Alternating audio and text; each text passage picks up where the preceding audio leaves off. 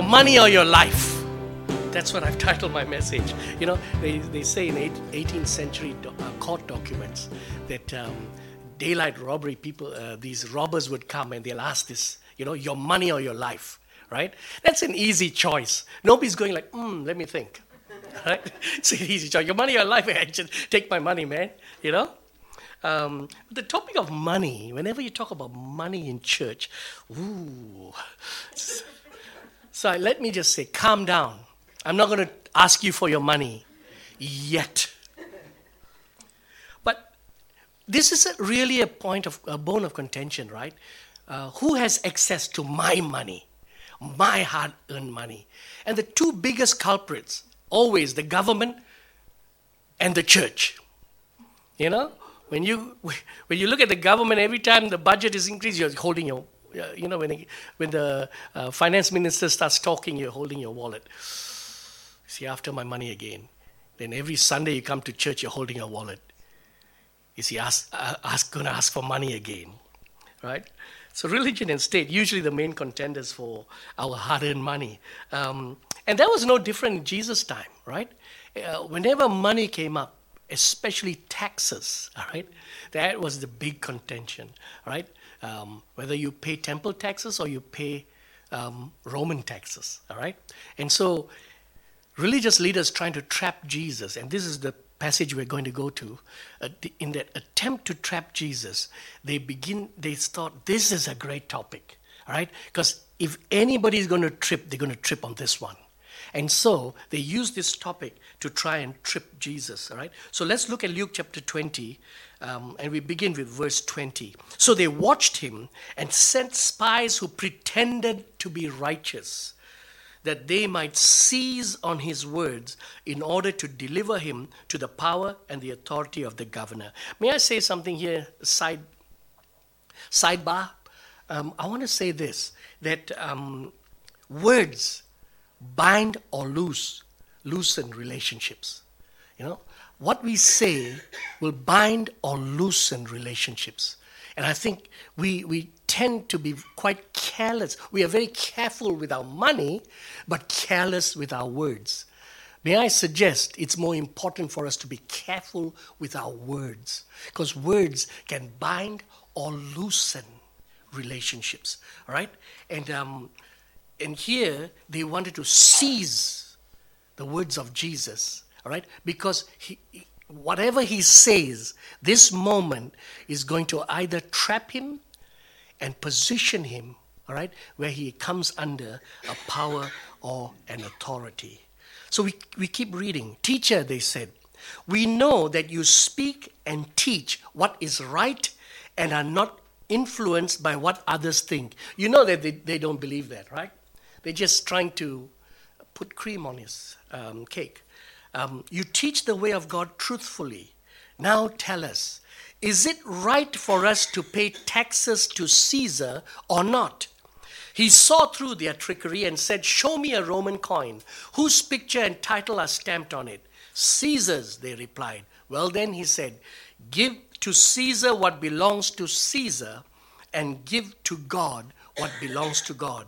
So they failed to trap him by what he said in front of the people. Instead, they were amazed by his answer and they became silent. I love this. For the first reason I love this passage is that the way Jesus, all right, was invited to position himself. And that very moment, he was invited to respond and speak, all right? And Christ, wisdom himself, all right, speaks with wisdom. Proverbs 4:5-6. Get wisdom, get understanding. Do not forget my words or turn away from them. Do not forsake wisdom. She will protect you. Love wisdom. She will watch over you. And I want to suggest to us, go back to that sidebar, in our relationships, that moment by moment conversations we have, all right? Let's just use wisdom. Invite God, before I respond to this, before I position myself in this, before I position the other that I'm speaking to in this, give me wisdom. How do I respond to this situation, right? Because wisdom will protect your relationship. Wisdom will watch over your relationships. Is it right for us to pay taxes to Caesar or not? There's a good reason why they're asking this question, right? Because the people of Israel hated to pay taxes to Caesar. Why? Because they were heavily burdened, right? Some scholars say there was 1/3 of a person's income was taxed by the Roman Empire. Can you imagine? You're already poor. 1/3 of your income, all right, is taken away from you. And then what was it used for? Roman army, road systems that only used by the Roman, really mainly the Roman gods, right? Roman courts, temples for the Roman gods, right? You wouldn't see synagogues being funded by the Roman Empire, right? They funded temples for the Roman gods. And it also goes to the emperor's personal wealth, right? So you can understand why there would be this deep hatred to pay taxes to Caesar, right? And so the question really was, Jesus, have you made that choice between God and Caesar? Do you still pay allegiance to Caesar, or do you pay allegiance to God? Shouldn't we instead give our money to God? Shouldn't we build the temple? Because the government's not going to help us build a synagogue. The government's not going to help us run the temple in Jerusalem, right? Jesus' answer, give to Caesar what belongs to Caesar, and give to God what belongs to God. It's not a clever answer. It's not Jesus trying to wiggle his way out of this difficult situation. He is giving us a principle of life. And the principle of life is, give to Caesar what belongs to Caesar. Give to God what belongs to God. So what are the things that belong to Caesar? The right to govern a nation, right? Now, I know I'm walking in very dangerous territory here. And you're going to ask me a lot of questions when we have coffee later. And so I'll have 2 cups. But you think about it. Jesus is saying, give to Caesar what belongs to Caesar. In other words, give him the right to rule over his empire, right? Now, Jesus, the disciples, the apostles, would pick this principle up very clearly. Paul would teach that. Romans 13, 1-7. And I'll read the whole 7 verses with you. All right? Romans 13, 1-7. Let every soul be subject to the governing authorities. For there is no authority except from God. And the authorities that exist are appointed by God. Therefore, whoever resists the... As I'm reading this, are you aware the man who's writing this, right, was arrested 3 times unjustly by this very government he's talking about? Do you understand that appointed governors, all right, put him in prison? Appointed governors allowed people to beat him up, right? There was no justice for this man living under the Roman rule. And yet he is teaching us this principle of God. Give to Caesar what belongs to Caesar, right? Whoever resists the authority resists the ordinance of God. Those who resist will bring judgment on themselves. For rulers are not a terror to good works, but to evil. Now, again, he's saying it to us, and yet evil was done to him many times by the authorities of the day, right? Do you want to be unafraid of the authority? Do what is good, and you will have praise for the same. For he is God's minister to you for good. But if you do evil, be afraid. For he does not bear the sword in vain, for he is God's minister, an avenger to execute wrath on him who practices evil. Therefore, you must be subject, not only because of wrath, but also for conscience sake. He's saying, don't just submit to the government because you're afraid of the government. Now, I realize 16 years living in New Zealand, Kiwis aren't afraid of the government. All right? In Malaysia, there is fear. You know, when you actually go out there to protest, you know you come home and you will be hurt. All right? There is fear. The police force are trained to instill fear. All right? When you enter into the airport, as you touch down in Malaysian airport, all right, all the police have M16s. They hold M16s, right? For Kiwis, I can imagine it's a shock. Our cops, I don't think dear old Dylan has a gun. He would love. I'm sure he would love it. It might look good on him, you know. But I think Paul is saying, and you talk about fear. The Roman guards knew how to instill fear, right? Everything about them was fearful, and so he's saying, don't just be subject to the government out of fear. He's saying there's something called a clear conscience.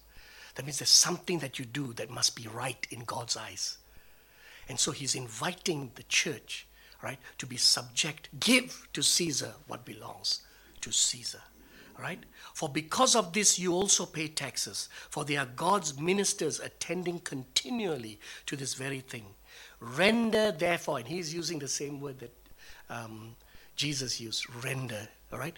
Render therefore to all their due. Taxes to whom taxes are due, customs to whom customs are due, fear to whom fear is due, honor to whom honor is due. Right?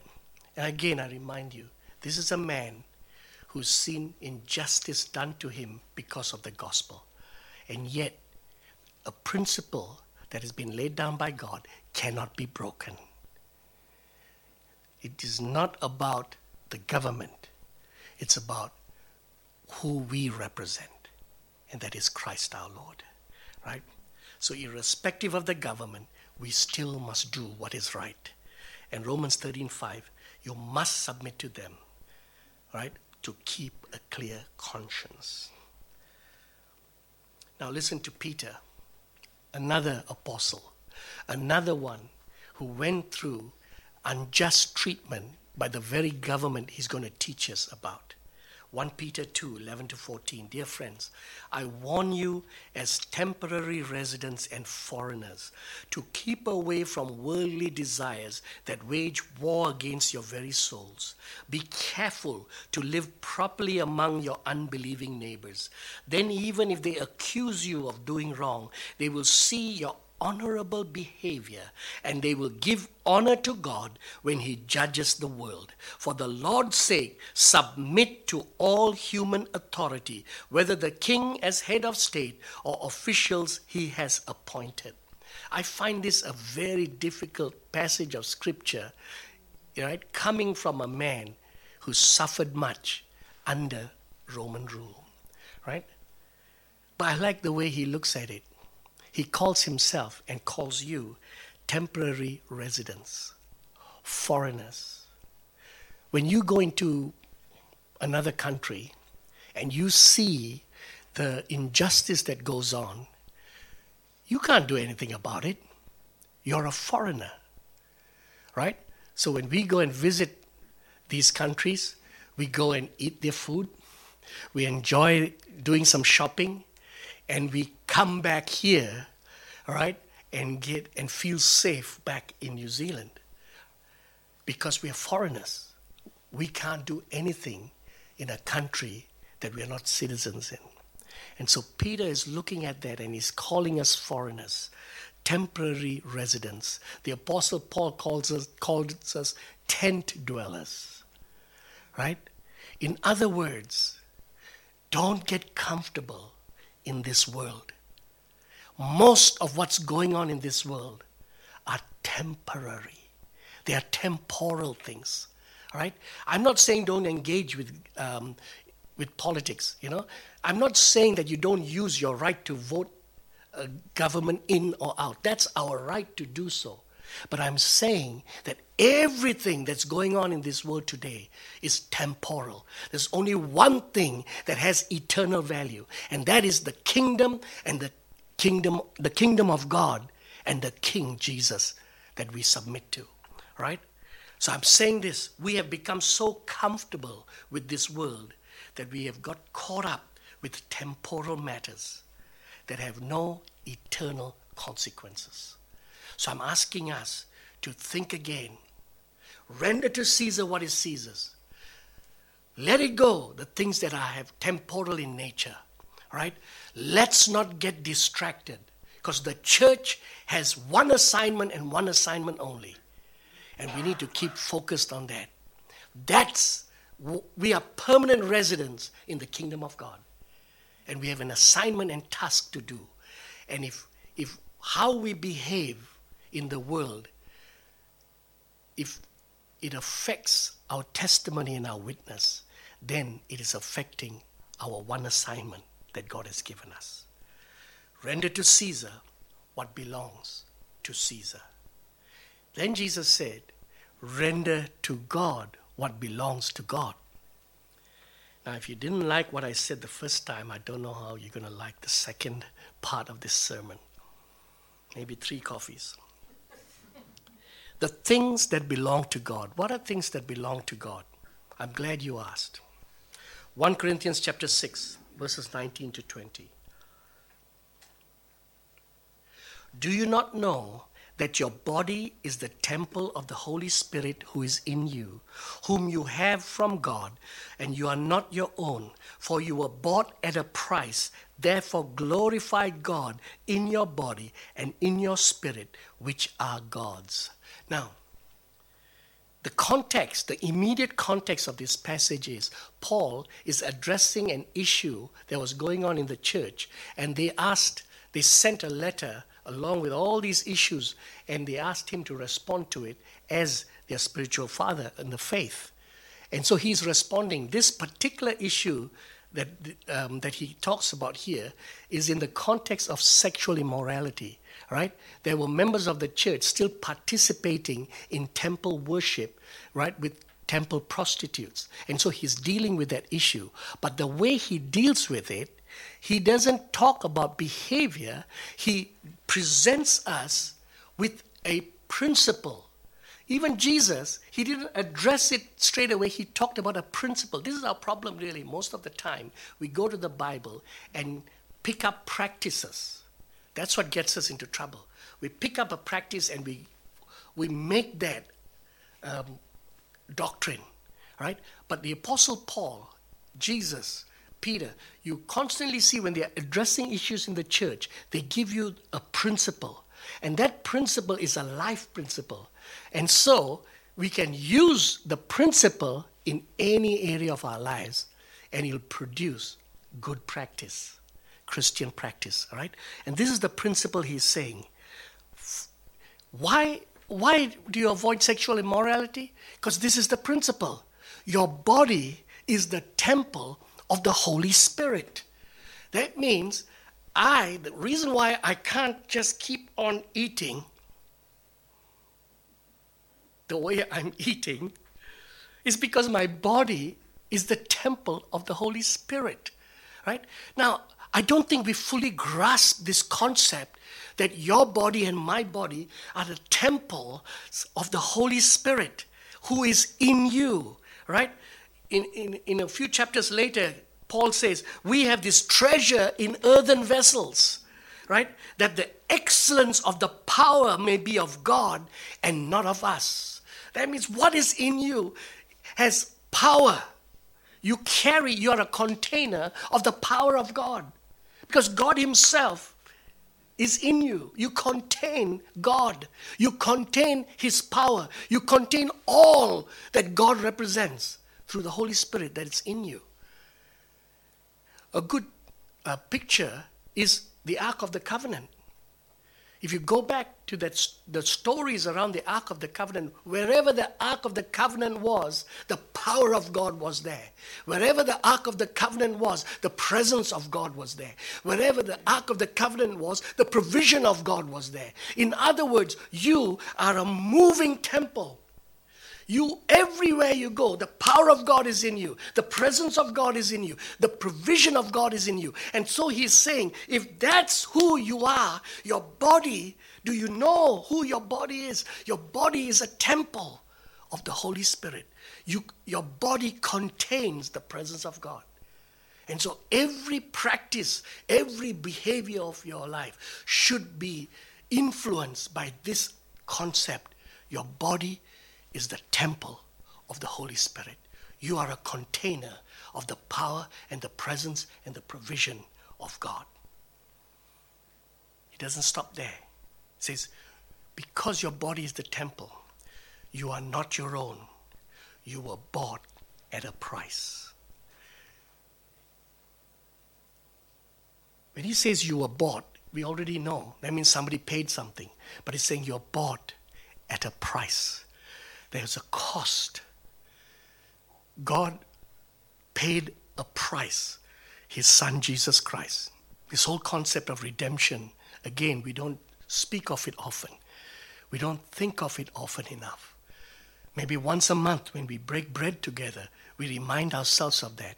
But every day, we should be reminding ourselves that Jesus Christ paid a price for this body of yours, right?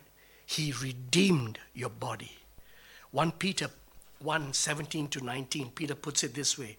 Remember that the Heavenly Father to whom you pray has no favorites. He will judge or reward you according to what you do. So you must live in reverent fear of Him during your time here as temporary residents. Here again, he uses that word. For you know that God paid a ransom to save you from the empty life you inherited from your ancestors. And it was not paid with mere gold or silver, which lose their value. It was the precious blood of Christ, the sinless, spotless Lamb of God. Apostle Paul is saying, you don't belong to yourself anymore. You've been bought with a price. God owns you. He paid for you. You were a slave to sin. You were a slave to the world. He paid the price. He bought you. He owns you. You were bought at a price. And because of that, he says, glorify God in your body. Romans 12:1-2, and I'll close with this. So, dear brothers and sisters, I plead with you to give your bodies to God because of all He has done for you. Let them be a living and holy sacrifice, the kind He will find acceptable. This is truly the way to worship Him. Don't copy the behavior and customs of this world. Let God transform you into a new person by changing the way you think. Then you will learn to know God's will for you, which is good, which is pleasing, which is perfect. This is the only assignment we have as a church. This is what citizens of the kingdom have been assigned to do, to glorify God every day of our lives. And how do we do that? We present ourselves daily as a living and holy sacrifice. Everything we think of, everything we do, everything we say, every action, every thought, every connection, every relationship that we have is a living sacrifice unto God. We bring glory to God. It's one thing to stand here and worship God with words and music. That's the easiest part of worship. The difficult part of worship is on Monday morning, when you get out there into the real world, right, where there is no music. There are no words given to us to say. But every act we do, every thought we have, every word we say is worship unto God, or is not worship unto God. So I want to invite you this morning to go back to that question that was asked by Jesus, right? And maybe this is daylight robbery for you. I'm sticking you up and saying your money or your life, right? And I want to say to you, God doesn't want your money. He doesn't need your property. God wants your life. God wants my life. So are we majoring in minors these days? Are we preoccupied with temporal things and neglecting the most important thing God has required of us? Render to God what belongs to God. You belong to God. Thanks for listening to this week's sermon podcast. For more resources, or if you would like to support this ministry, visit us at activefaith.org.nz.